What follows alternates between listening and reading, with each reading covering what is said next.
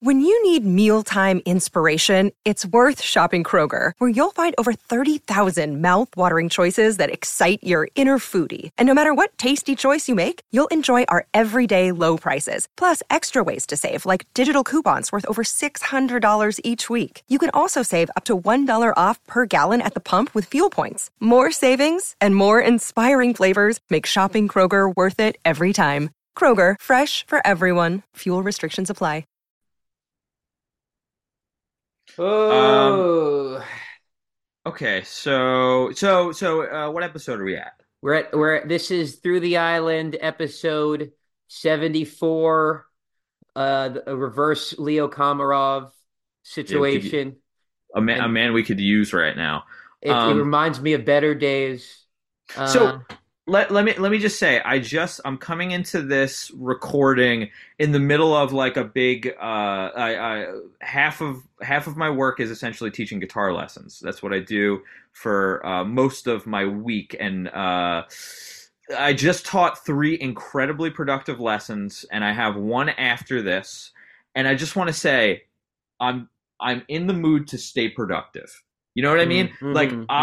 I think, like, we got a lot of issues, or, there's a lot of issues that we need to talk about. And I think that we can use this as a positive and, like, just constructive is better word. Space to, like, solve problems. Let's try and solve problems.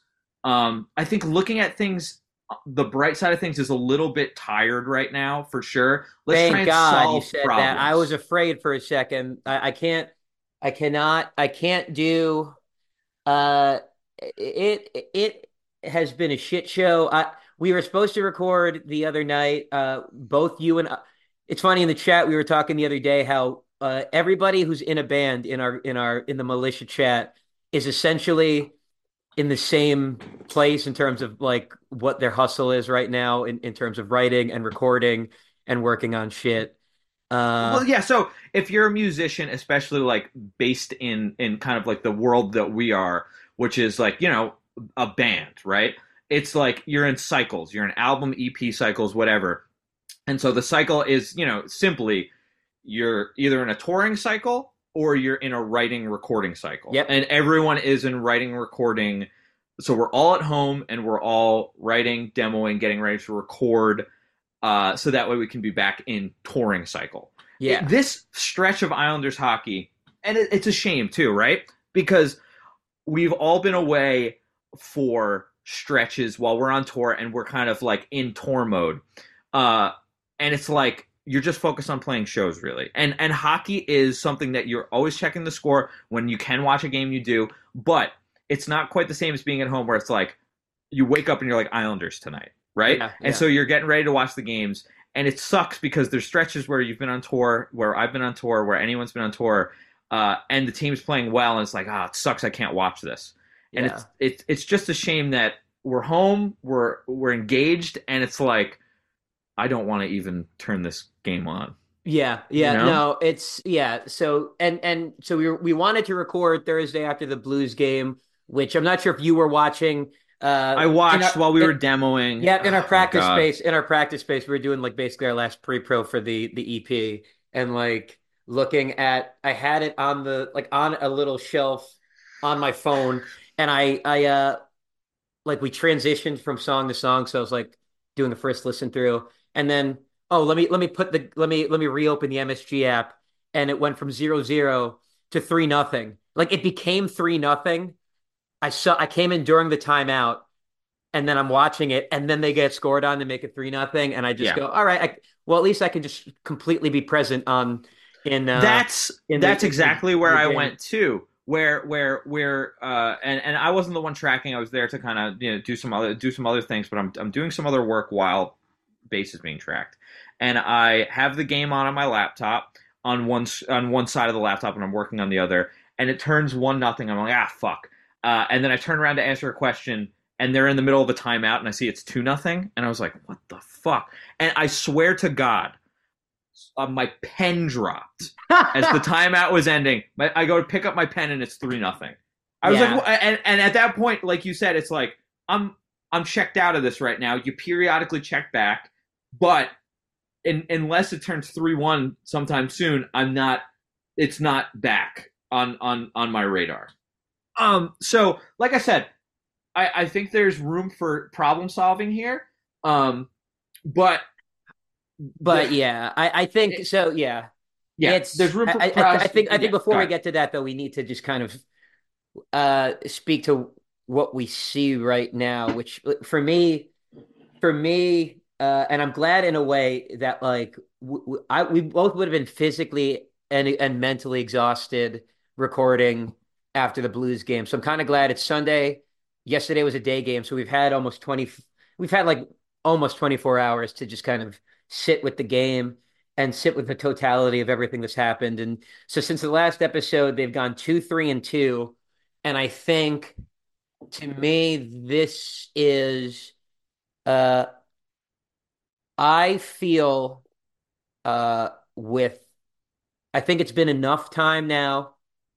I personally feel that I am officially just my emotions and sentimentality has been complete like for this group and this era of the Islanders is completely dead. And I say that wearing and I decided to wear this shirt here, which Mm-hmm. that this isn't a like stylized like washed away shirt.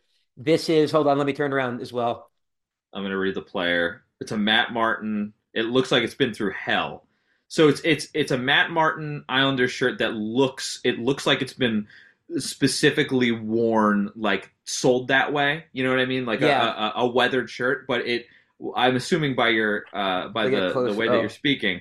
Yeah, I see some you can see holes. the holes. Yeah, it's just That was brand new when you bought it. I bought it in 2014-15. I Yeah. bought it during that magical year, and the first year of the fourth line as we know it. Mm-hmm. And it is I have so much appreciation for what they've done and for what this team, what this era of Islanders has been, but it's for me the Stadium Series game uh It's unforgivable. What it's happened during that game is it's unforgivable. unforgivable. And for me, like I feel like this podcast is just as much, if not mostly, about fandom itself, as opposed to with analysis sprinkled in. And I think, like for me, or I guess where those things meet, and for me, I was just I was in a similar place a year ago before they made the Horvat trade because I was of the Yeah. mind that like, all right, I think this is over. I think like maybe you trade Brock, which we'll get into the discourse around, uh, and like at that time you trade Brock, you call up Ratu, like you just keep Ratu up, and you just kind of like you see how he does, and we kind of can move things around. But yeah, for me, like you got a little bit of a second wind, or maybe just a dead cat bounce, in retrospect. And for me now, it's just I can't let myself come into these games with this expectation that this is the same thing or that I'm expecting the same emotional reward for watching. Uh-huh. That's in part why we've talked in the chat. Do we want to just announce before we want to announce the organizational change? Because I think we both agree that changes need to be made in the Islanders, and I think we need to lead by example. Right, right. Just so you go ahead and talk about this. So we have some porn for you guys. That's podcast organizational realignment news. Uh, I am no longer the host of this podcast. Mike is actually the host now. Right. I am now the president of podcast operations because I am just so detached now from the emotions of this that I am just kind of completely looking at this as like chess pieces and whatnot. I am completely dead inside about this team emotionally, and it seems that. We need a change, and um, I'm curious to see if Mike can lead the way here. I'm not too sure, but I kind of am so checked out that I don't give a fuck. Yeah. Listen, I am gonna do exactly the same job as I've been doing. So that if that's any comfort to you, then that's great. I don't feel. I told you I don't feel anything. I so Right. so so it's been 2-3-2, and that's the big move that we've made here. Hopefully, if the Islanders make any big moves after this, it's directly because of what we've done on this episode. Right, Um, right, right. so 2-3-2, and for me, it's just we've been talking about it. Honestly, like we've been talking about it. I think in a way that episode with the Sharks loss, they're very similar, right? They're very similar, the losses. I And would and say yes, but there was hope back then, right? Like yeah, there was a yeah. little bit more hope. And you know what? Look, the Islanders aren't dead in the water. It appears as if they are, but it is a situation where teams like this wind up making the playoffs all the time. Like there is always a team in the NHL that's having a rough go at it January, February that winds up clawing into the playoffs. So is it but here's the thing. And I think it's probably the case with a lot of these teams that wind up doing it. There's no signs of it happening. Like you don't see the heart. I don't see the heart. The team is mentally weak, something that you've been talking about all season. They kind of they really it seems like they really feel bad for themselves when one bad thing happens, and then and the frustrating thing is under Patrick Waugh, a guy who I think has actually really done a great job changing like the tempo at which they play and like emphasizing things that do need to be emphasized. I think he kind of hits it on the head when he talks in his pressers where and it's escalated where it's we're doing a lot of great things. We keep playing like this, we're going to win hockey games, and that was without the mental. You know, think back to the Golden Knights game, the Panthers game, games that they played great, but you Hmm. know, it's a bad change at the end of overtime. That's not quite the same as what we've been getting. Yeah. And then that turned into the start of these mental breaks, and he's a little bit more. He's still positive, and he's like, "Yeah, you know, look, we're doing a lot of good things right, still, and you know, we're getting some bad breaks, and we need to, you know, we keep playing like this, we're going to be fine." And now he's starting to say we're shooting ourselves in the foot, like we're legitimately like, I don't know what happens but it's a small stretch, and it completely derails and ruins the game. Because think to the Stadium Series game, they were the better team. Hmm. A lot of these games, they are the better team for a stretch. Something bad happens, and the game goes to shit, or something bad happens, the game goes to shit for 5 minutes, and then they're really good again but can't score. Yeah. I mean, and see, and the thing for me is that, like, I think, oh, we're talking about an intangible thing, or like intangible things like heart and attitude. But I think, and I do agree with that. But like, I also do feel that like this is, I don't want us to get like, I don't want us to Leafs lunch this, where like everybody's been talking about like how have the Leafs not won in this era, and it becomes these like think pieces about psychology and all this shit, and some of that might be true, but a lot of that to me is more that they haven't had a goalie as good as Frederick and or better than Freddie Anderson. Mm-hmm. Like that was their good goalie. That's what's gone wrong in Toronto. Um, Yeah, yeah, to, you're right about that. to me, I feel that as much as people like to make it, mental up there, and I think it might be true. I think the fact that like they just have not had a goalie that could, um, you know, be solid for 4 out of 7 games for them in Yep. any stretch of hockey. Um, Whereas with the Islanders, I think, and with the Islanders, I think there's plenty of that, but I think you have you have the mental side of things, but I think it meets the just the the tangible. We've been talking about it. The PK has been awful, and the end of games have been awful. And the tying thread to me in all of these things, a lot of times it's the same guys. The end of game guys, Pajot, uh, Clutterbuck, Cizikas, these guys are not making big step ups. They're not coming up with the big block. They're not getting their stick on that pass, that cross seam pass Uh-huh. that deflects it just behind that one time option, and that's how you spring for the empty netter. Like, and I They haven't think scored. They have not scored an empty net goal this year. like there's one way of looking at it, and I think okay, like this is where where these things meet. When you think about the Stadium Series, Clutterbuck has that lofted empty netter that goes wide or whatever it was, just Yeah. wide, and you can think like, ah, fuck, they just missed that. But yeah, but like, yes, they just missed that. But previous Islander teams, plenty of NHL teams don't like miss that empty netter, but still, hold their spine and come up with the big blocks, come up with, Mhm.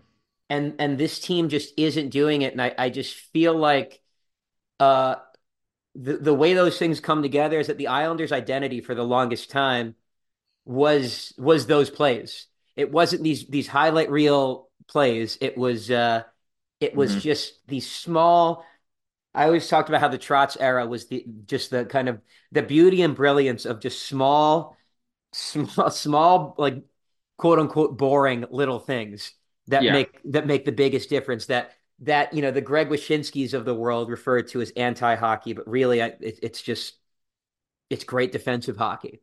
And Yeah. I think those pieces eroded at the same time that the Islanders they now have their they have their 1C, they have their top line winger, they have really good defensive pieces, and they have their franchise goalie. And Right.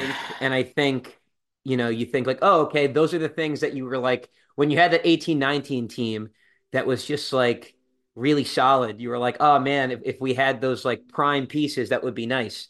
Now you have them, but now you don't have that Leo Komarov making like a nice pressure, like a nice step up on a penalty kill, to like force a bad pass. You're absolutely right. And I think it's what's frustrating to me, um, is that is to me this is a low, because in my mind, because you have those upper echelon pieces, and you still do need. I still would like, I still would love an Anthony Duclair type guy.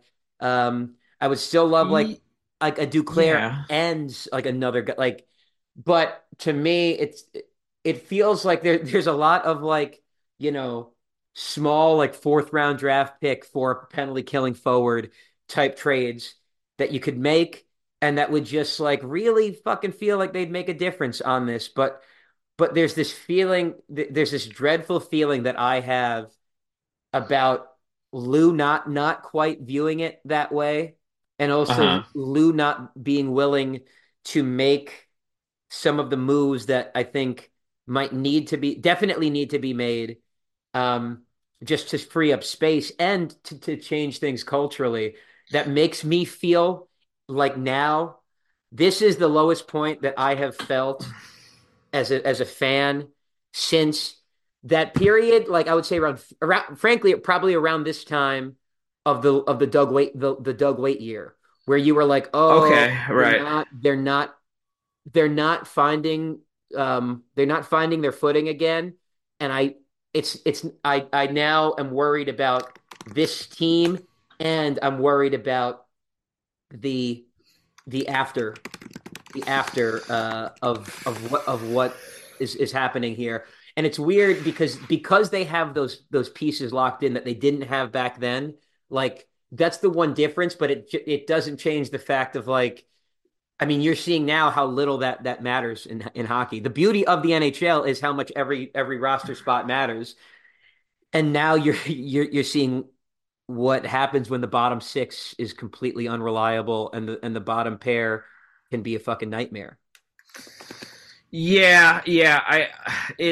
Here's the good thing. I truly like speaking about what you're speaking on what you're talking about, I think it is so much less high end talent. You're essentially saying it is depth and it's depth guys and it's cheap guys. So this is like you're feeling this low. I do sense that this is fixable, but I think where we finally come into agreement, or at least like I think we're finally on the same page about there needs to be like significant moves made, and that doesn't mean like big blockbuster moves. It just means like these bottom six guys, there needs to be some change up there. And like so I wanted to highlight this, right?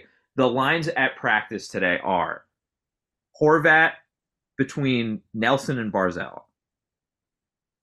Pajot between Lee and Palmieri, which is interesting as a third line. Mm-hmm. Cizikas between Engvall and Holmstrom, and McLean between Martin and Clutterbuck. Oliver Wahlstrom is a scratch. Now, they need to make some kind of move to be cap compliant with this.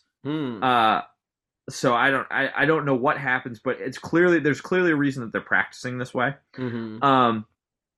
And I think we're in agreement that top four solid, right? Yep. And we like Mike Riley too. We do. Yeah. Whether that's as a 7. I think Riley as the guy that you have that you because of him you don't have to force Isaiah George into a spot next year, but is kind of like it's the right balance of like if Isaiah George is better than him in camp next year, then you go maybe.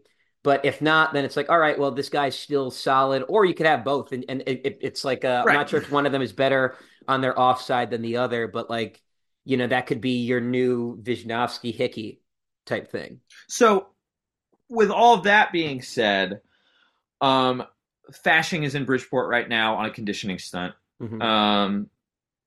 Matt Martin's contract is up at the end of this year. This is where we're talking now. Now we're talking about movement, right? Mm-hmm.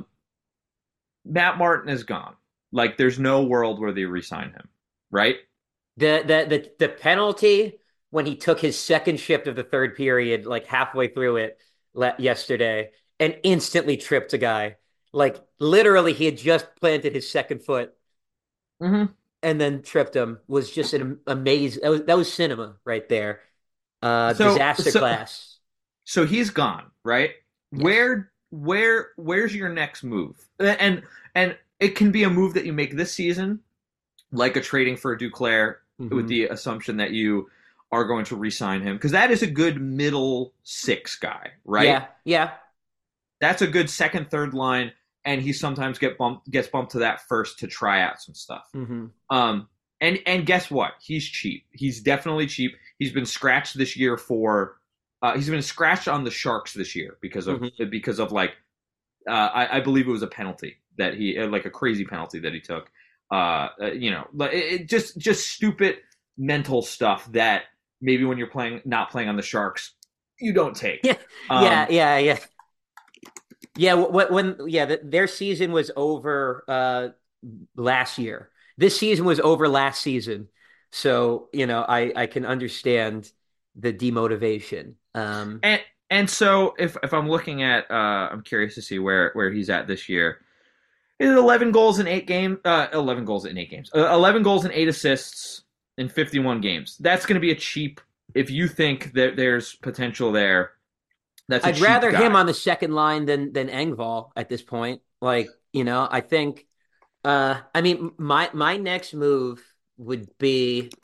That's what I wanted to get to. Whether it's this year, put a pin in that really quick because I just want to actually look. Engvall has 1 less point, 6 goals, 11 assists. Is it entirely possible that? Here's the thing: that's Engvall on the Islanders and Duclair on the Sharks. There's a couple of different factors there. I wonder if Duclair's role on the Sharks is bigger than it would be, so he's getting more opportunity to score. But it's ultimately a thing where like. You take the gamble And I think saying that you'd rather have one than the other is almost like you're gonna have both if you get Duclair. Like Engvall is not going anywhere. He's on a 7-year deal. Yeah, yeah, Um, and like we see a lot of mental error stuff with Pierre Engvall. yeah. Um, and that's what Anthony Duclair got scratched for in San Jose. And obviously, we're saying that with the caveat of he's on the Sharks. Who knows that change?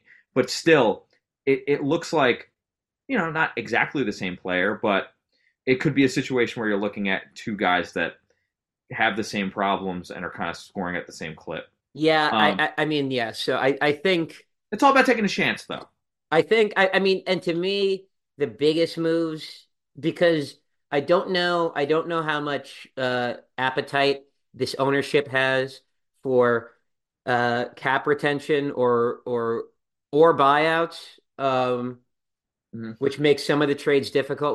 I see Pajot as a guy that teams that maybe have uh see, and that's the thing though, is that I if assuming you're a scout is scouts for other teams are actually paying attention, the selling point of Pajot, I don't think is a selling point anymore, unless you're chalking it up to, mental fatigue and that a lot of these guys have just gotten.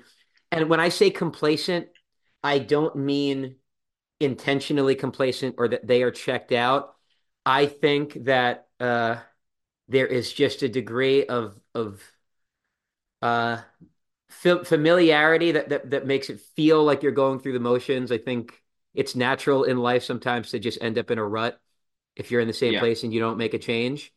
And I could see that being a place for some of these guys. And with Pajot, I mean, he's just a guy that I think getting out from his contract. Like I think, ironically, you mentioned San Jose. Like I see Pajot as a guy that when I think about where you want to send some of these guys, I think about um I try to think in my head, where are some teams, what teams right now are in, because if you're trying to do cap dumps, we'll get Yeah. to Nelson after this because that's more of a interesting conversation. But for guys that are just the depth pieces that we need out, money that we need out, like guys that are definitely going to go. Like I feel that they're going to try to really try to move on from Pajot. I think they might try to move on from Palmieri, which I feel a little bit bummed about. Like I'm not like, oh, don't do that, but I feel like he's been a solid Islander. Uh-huh. Like I feel like I agree. I think he's been a solid Islander, but he's a guy that like 1 year left on his deal after this year.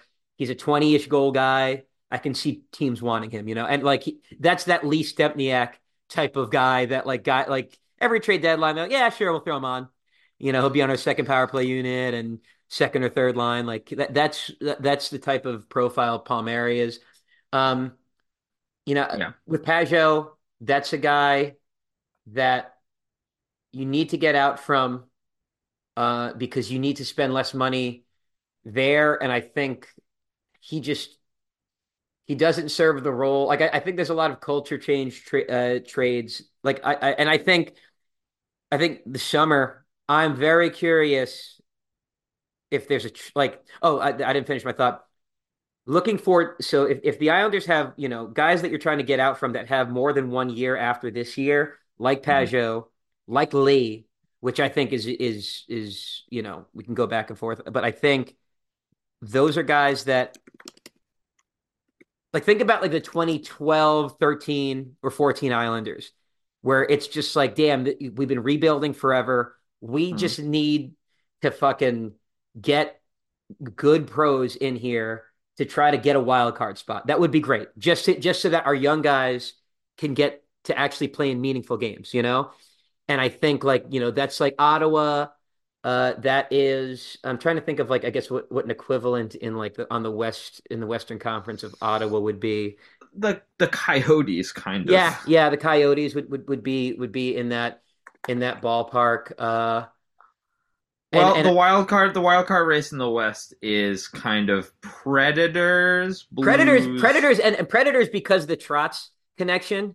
I've wondered about would he want some good soldiers down there like Lee or or Pajot, It, and it It looks like the Coyotes fell out of it, and I didn't even realize that happened. But yeah, I wonder, that to me is like a move that needs to be pursued because you need money out. I think we can agree on that. You need money out. Hmm. And I think Palmieri you could easily find a home for, but I would rather try to find other homes for Lee and Pajot before Palmieri, and then get to Palmieri after that. What about you? First move, and then we'll get to Nelson, unless your thought is Nelson, which I doubt. It isn't. It is not. It's not my. It's not any of my moves are not. None of my moves are Nelson. I want to actually look really quick at the lineup again as is. I mean, ultimately, we're talking about. So obviously we have our untouchables, right? I appreciate that you're going for guys like Lee and Palmieri. But I still think that's top six, and I think we kind of talked about the issue being bottom six. That's where my head's at, right? So if I'm looking at the bottom six of this lineup right here, Matt Mhm. Martin's gone. You have Clutterbuck's gone. McLean. Clutterbuck's gone after this year. His contract is up. Yeah. Wow. Okay. So that changes things a little bit about what I would do. I guess ultimately, like you do have to make an impactful move, right? Yeah. And so it really is. It has to be Cizikas or Pajot. Um, it has to be one of those two, I think. If you're not going to do Nelson, which I don't think you do, and I don't think I do Palmieri either. I think it's going to be hard to find a home for Lee, and with that being said, they're not going to buy him out. Um, I don't know. I mean, I think if there's gonna be if there is gonna be a buyout, like if I was, whatever, if I was in control there, I would, to be honest, I'm not kidding. I would consider buying out Scott Mayfield just because his it I don't think that's smart. they won't I the hit would be 1.16 million. And yes, I literally have spent I've been on Cap Friendly uh about this. Uh and that hit as the cap goes up is pretty. I think that is less damaging than Scott Mayfield's active uh, uh, uh, dysfunction on the ice. I can't Um, believe I'm going to do this, but I'm gonna suggest something that we do for next episode, and it's going to be the first time that I go on Cap Friendly and try and be a guy who could tweaks a roster. wow. I think that we both should do this, and Your first act as host is to do the general manager thing. So you're still really stepping on my fucking territory. right. Yeah, I think that the move should be we both come up with our plan for the team coming into next year. And it's funny because You like know I what? said, And you know what can happen here? We might be able to get Pete on for that episode, oh, that's a and good idea. he can do it too. And he's going to talk a lot of shit, and we're probably going to get into a fight on the podcast. Live on the podcast. I think that Yeah. we should probably pitch that as an idea. I think that we should do that because I'm looking and I'm a little puzzled, and I think this is something that you have to literally do the kind of thing that you were doing where you toy around with ideas Hmm. on Yeah. the that's what I think. That's what I think So happens. so so your answer to the move that you're going to make is not to answer and to do what you've always done, which is, but this time you're I actually going to do said it. That you're Yeah, actually going to do it now. first of all, I said that my first move would be to move Peugeot or Suzuki's. Okay. So um I did make a move, but I also, we're just saying stuff, right? We're not saying That's what this what they're getting podcast has traded. always been. This is the saying stuff podcast. Well, Zero we're not thoughts. The saying pod. We're back, baby. who they're getting traded for. Um, yeah, this is something that we have to sit down and we need to come at each other with We gotta lineup and come. reason for. We really Huh? got to come. Brief intermission. Desmond, president of the pod, and just want to talk to my fellow through the Islanders here. Look, we know hockey games move fast. But DraftKings Sportsbook, an official sports betting partner of the NHL, you can score faster than anything happening on the ice. This week, new customers can bet $5 and get $200 instantly in bonus bets. Taking a look at the old DraftKings Sportsbook here, tomorrow night's Islanders-Stars game, there are prop bets on if you think the game's going to go to overtime. There are prop bets if you think the game is going to have a come-from-behind victory. Also appears that only 9% of people have placed bets on the Islanders in this one. That's all I can both legally and emotionally and psychologically say here. But what I can definitely say is download the DraftKings Sportsbook app with code THPN. New customers bet just $5 on the NHL and get $200 instantly in bonus bets. Only on DraftKings Sportsbook with THPN. The crown is yours. Gambling problem? Call 1-800-GAMBLER or visit www.1800gambler.net. In New York, call 877-8-HOPE-NY or text HOPE-NY, 467-369. In Connecticut, help is available for problem gambling. Call 888-789-7777 or visit ccpg.org. Please play responsibly. On behalf of Boot Hill Casino Resort in Kansas, 21 plus age varies by jurisdiction. Void in Ontario. Bonus bets expire 168 hours after issuance. See dkng.com/hockey for eligibility and deposit restrictions, terms, and responsible gambling resources. NHL and the NHL Shield are registered trademarks of the National Hockey League. Copyright NHL 2024, all rights reserved. And, is where we get back to the pod part of things. I'm hanging by a thread here. So let's, because I am teaching another guitar lesson in about 20 minutes, let's do the Nelson conversation you want to have. Yes, and just before jumping into it, my hot take, I'm open to moving on from both. They won't, but I'd be open to moving on from Pageau and Cizikas. However, something that I wonder if at play with how the lineup is now, it's testing shit out season, and that makes a lot of sense. I like that because it's Wah getting to, like we said before, Wah wasn't rocking the boat too much with the lineup. He was going with what was kind of the tradition and sticking with that because it was familiar. And now it feels like, okay, he's seen enough. Election season, he's seen enough. He's calling it. And one of the things that pivots that could happen, it shouldn't. It absolutely shouldn't. But if you get rid of Pageau and you don't get a better 3C, you bump Cizikas up. I would fucking hate that. I think that would suck because I think I'd be fine with both Pageau and Cizikas being gone. Anyway, getting to the Nelson conversation. Yeah. I don't think. So you don't think that's the move? No, I really, if the issue is, here's the thing. The issue with the Islanders right now is mental mistakes from the bottom six. Mm-hmm. And we're getting rid of Nelson is getting rid of like one of their top contributors. I understand that you have to move out value to get value. Mm-hmm.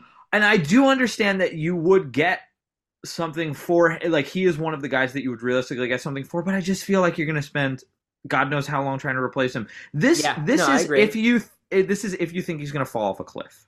That's the only reason that, if management, if whoever's making this move thinks that Nelson is going to fall off a cliff, you make the move. That's the only reason to do it. That's the only reason. And so, okay, I'm not saying it's what they should do, but I think it is inarguable that he is the best mix of he is the only player that fits a profile of having, I mean, just period, he probably has one of the highest trade values on the team, period. Yeah. He is the one player that fits both that profile and that moving him, in theory, moves the Islanders' clock back to a better window resetting type of situation. Because who are you going to move him to? Because you need to talk about what you're going to get. And I was thinking, I know that there's teams looking for centers, and the obvious, in my opinion, one of the obvious spots is the Avalanche. God damn it! I'm sorry, but I do think that, like, fucking know it. If you were going to make this move, you make the move and you trade for someone like Alex Newhook, who has that, like, potential to be a guy. I Mhm. Well, okay, but yeah, but I, that's already happened, right? I, And I'm thinking about where their depth is. Like they're to me, a Brock Nelson trade. You can continue, but to me, a Brock Nelson trade, you don't do it just to trade him, just to reset the clock, just to get yeah. draft capital, just to do. You don't do it just to do those things.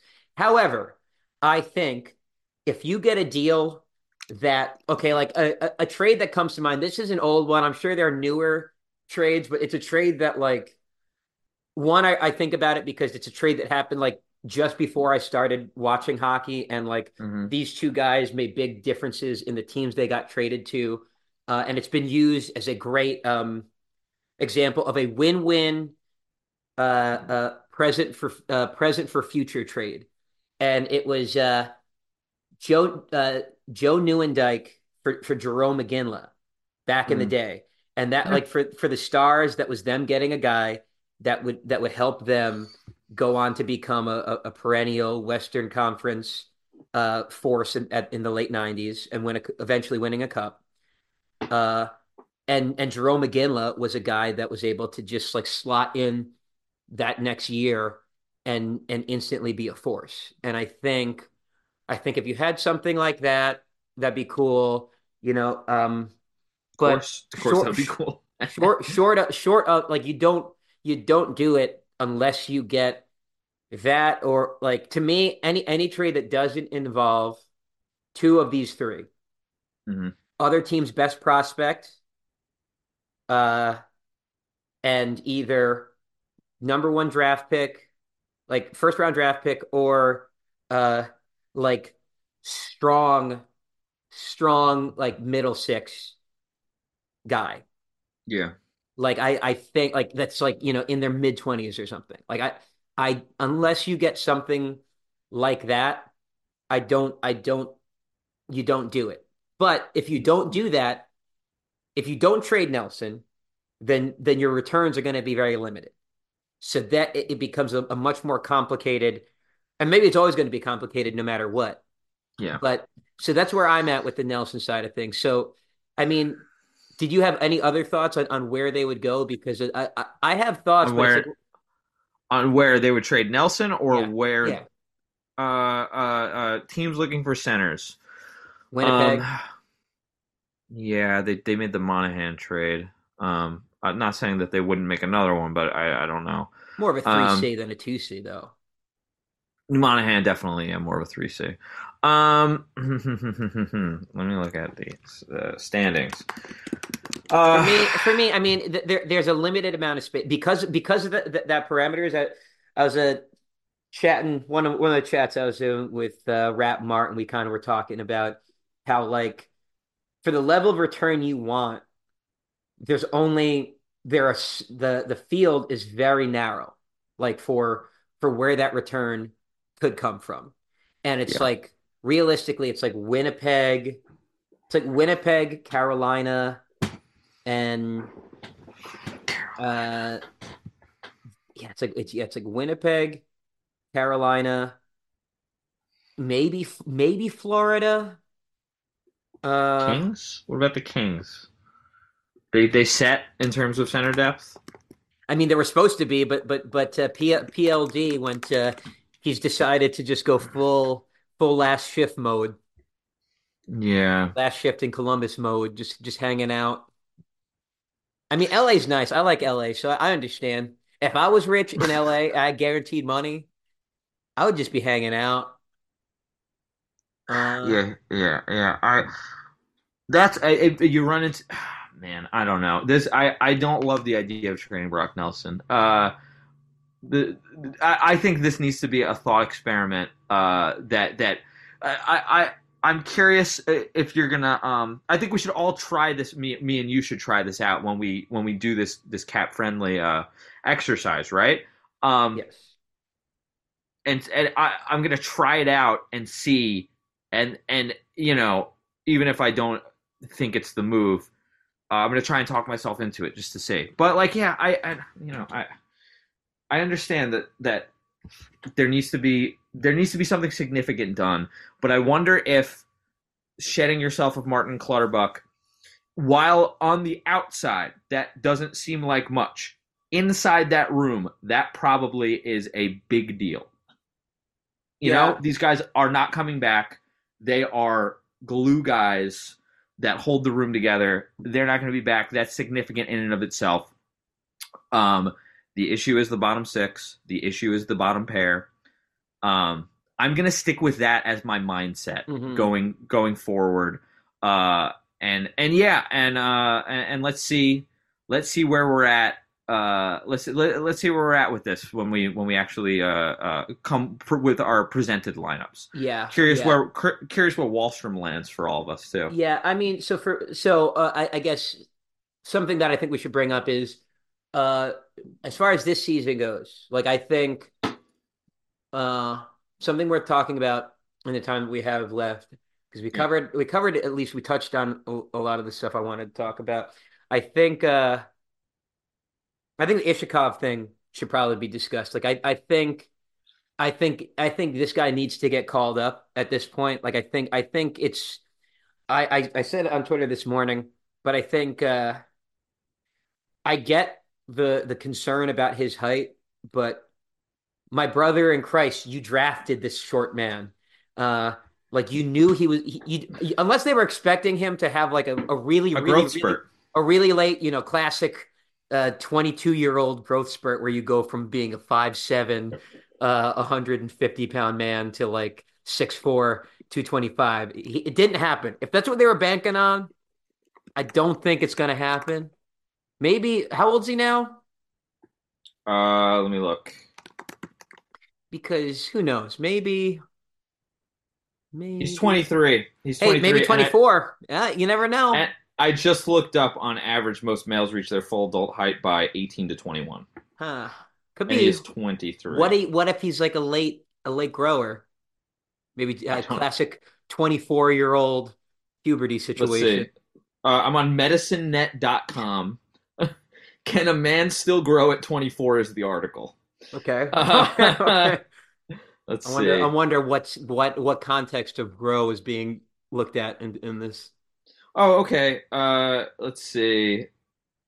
8 factor. Maybe type in 35 for me as well. It's not really giving me. Oh, hold on. It's ultimately it's a lot of stuff just to say it's very unlikely. Okay, but it didn't say impossible. Does it say impossible? I'm not seeing impossible here, but Control F. Okay, Control F, and then you type impossible. Right. Okay. Can you check? No impossible here. There's impossible. All right. So maybe he becomes Todd Bertuzzi, and maybe that's what they're banking on. But I think even if that doesn't happen, I just think you've drafted this guy, and because I think we're all in agreement. I've said for a long time, and I've noticed other pods have said it. I respect you. I respect you though. Isles anxiety and skates at the stakes. Something is weird in the room, and I think that something might just be the realization that time has passed for a lot of them. Like the feeling that they had. Remember, like the thing that was said when they lost in the press conference after they lost Game 7 to Tampa was like, they felt for like Barzal said he felt for Bailey. He felt for Bailey and he felt for Green because he knows how long they've been at it and whatnot. I feel like there might be something like that in the room with a little bit of like not just sadness but frustration because it's not in out of this feeling of like, oh well, but we left everything out there. Now it's this feeling of like, ooh, this has passed, and it's a little bit awkward when you see those guys affecting, because they're not going to be mad at those guys. They're not going to hate those guys. They're not going to have animosity towards those guys.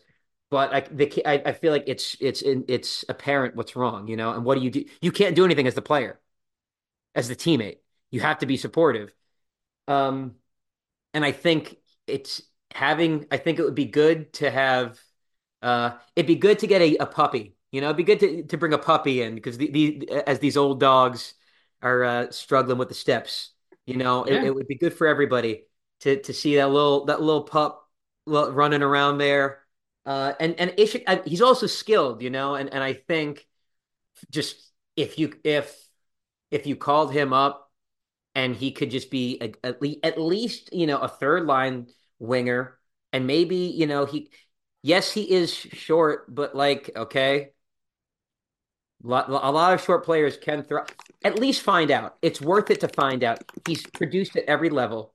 You might as well, because if you don't reward him, what was the point of drafting him? And if you don't reward him, what is that message to the other players in Bridgeport? What is that?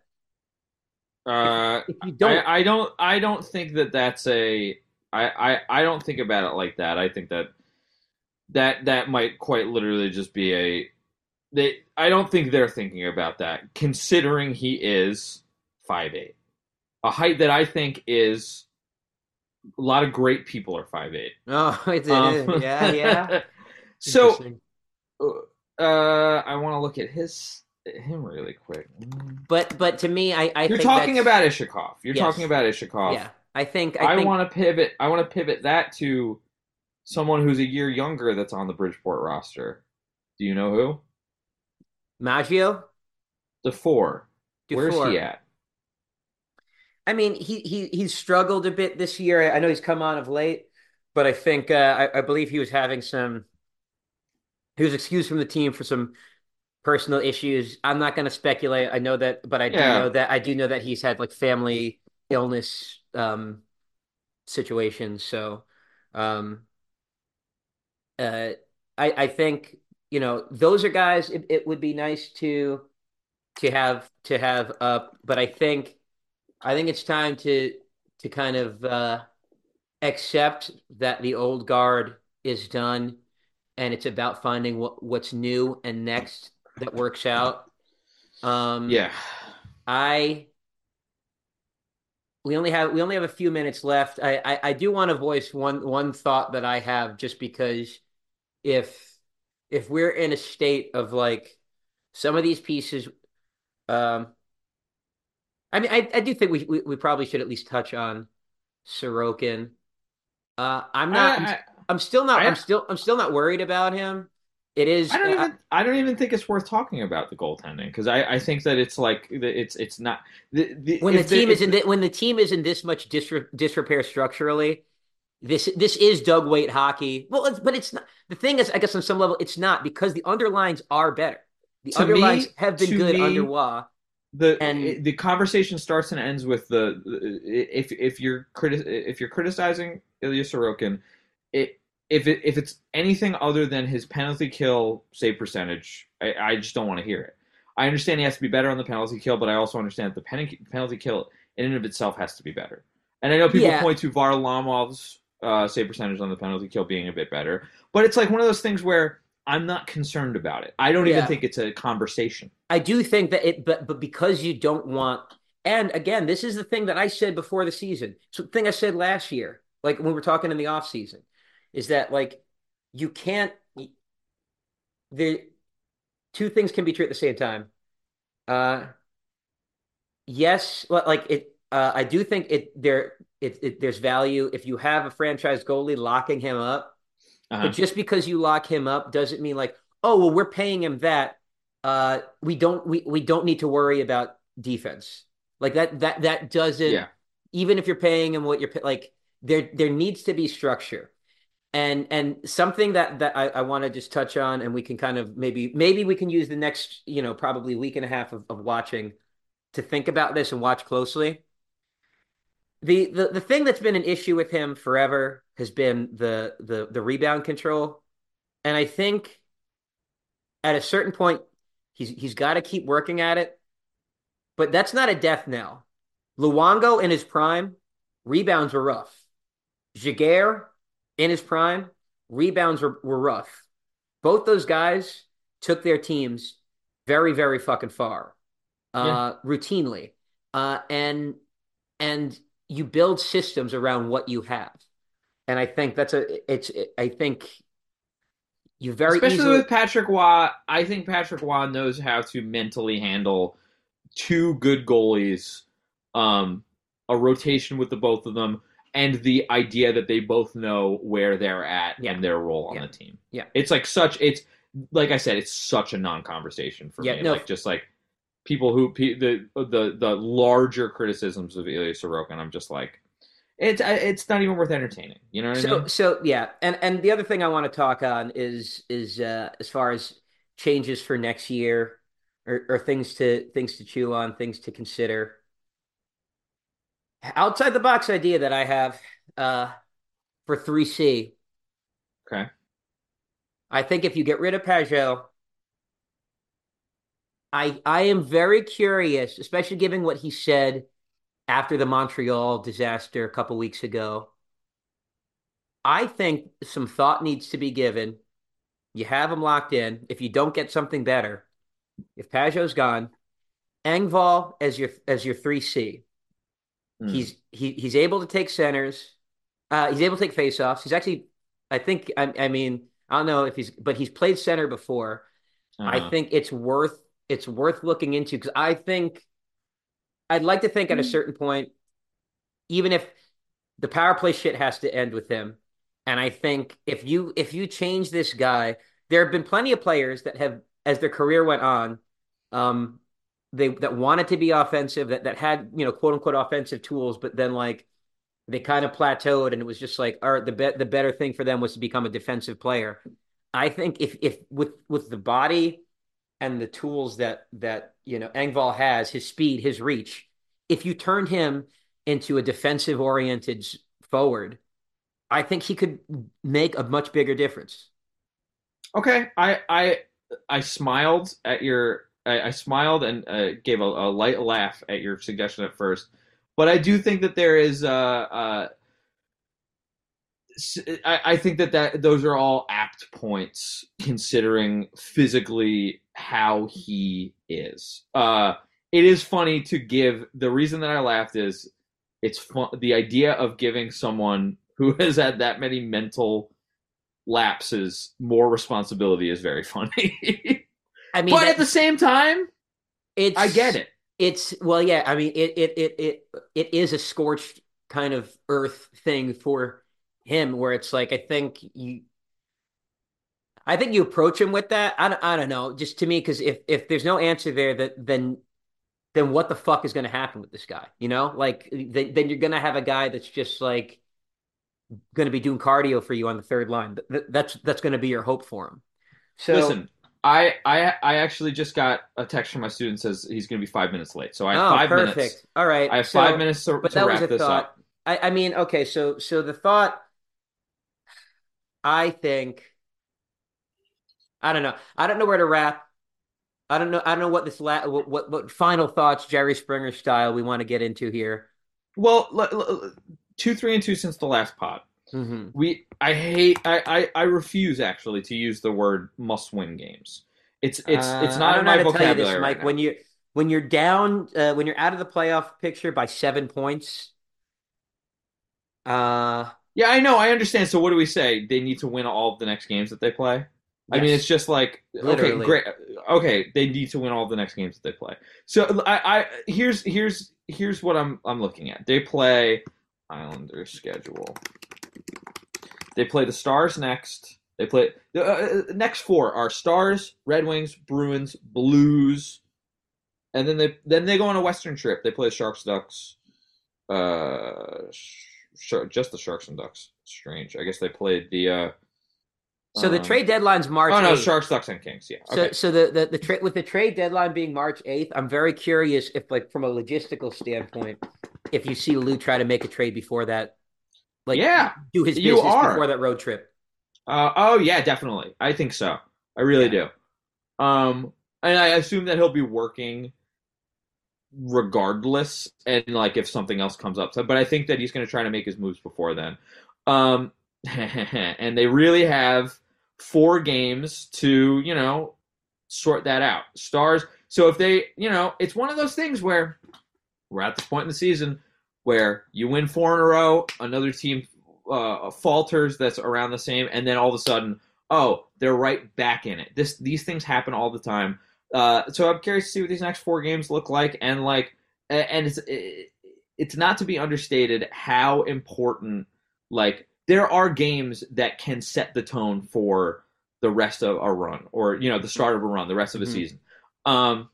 Who knows if beating a team like the Stars in some kind of dramatic fashion, some kind of gutsy way, could kickstart that. Yeah, I agree. It's just to me though, I'm at the point where I think we've had many of those moments Yeah, where previous Islander teams have been that team. Even last year's team was that team.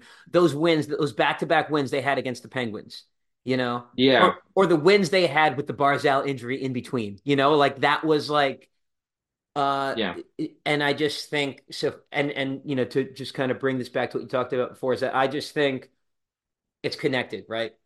uh-huh. Part of what helps the tone be set, those tone setters are bottom six guys a lot of times. Like Yep, the Fashing revival last year and like Zach Parise kind of emptying the tank until he betrayed us. Well, betrayed me, maybe not you. Uh, uh, Last year, like those were things that really set the. I mean, Ross Johnson last year going King Kong on Evgeny Malkin and Jason Zucker. Like yeah, I think so. I think I'm viewing it more from I am curious how these players respond to what a lot of us feel to be the reality that I think this era has come to an end. And yeah, I think we're finally at the chance where it's last call for some of these guys. So I think it's going to be really interesting. Watch last second, literally. Do you think Lou survives this? I need to see what he does at the trade deadline before I answer that question. Um, yeah, I I need think to if see what he he does. doesn't, I think if unless they have your corporate Mike turnaround, Yeah, I think the only way ownership does not make a change there is if they're checked out. yeah, If yeah, they're totally. checked out. I get it. I get it. I need to see what happens at the trade deadline. Uh, Before I sign off, I have one stat for you that will make you smile and make me not smile as much. Mm-hmm. Since signing Zach Parise, the Avalanche are 3-5-2, and it is grim. Mm. What happened? Betrayal has an effect. It's interesting. Uh, all right, I don't want to elaborate on that. So let's call it until next pod. We'll Good see pod. you. We'll see you guys with our and you know what? Hit us with your teams and Yeah, sure. we'll dissect them because maybe if there's only time for a a quick shift next week, that's what we'll analyze our favorites. Okay. Alrighty, peace. Later.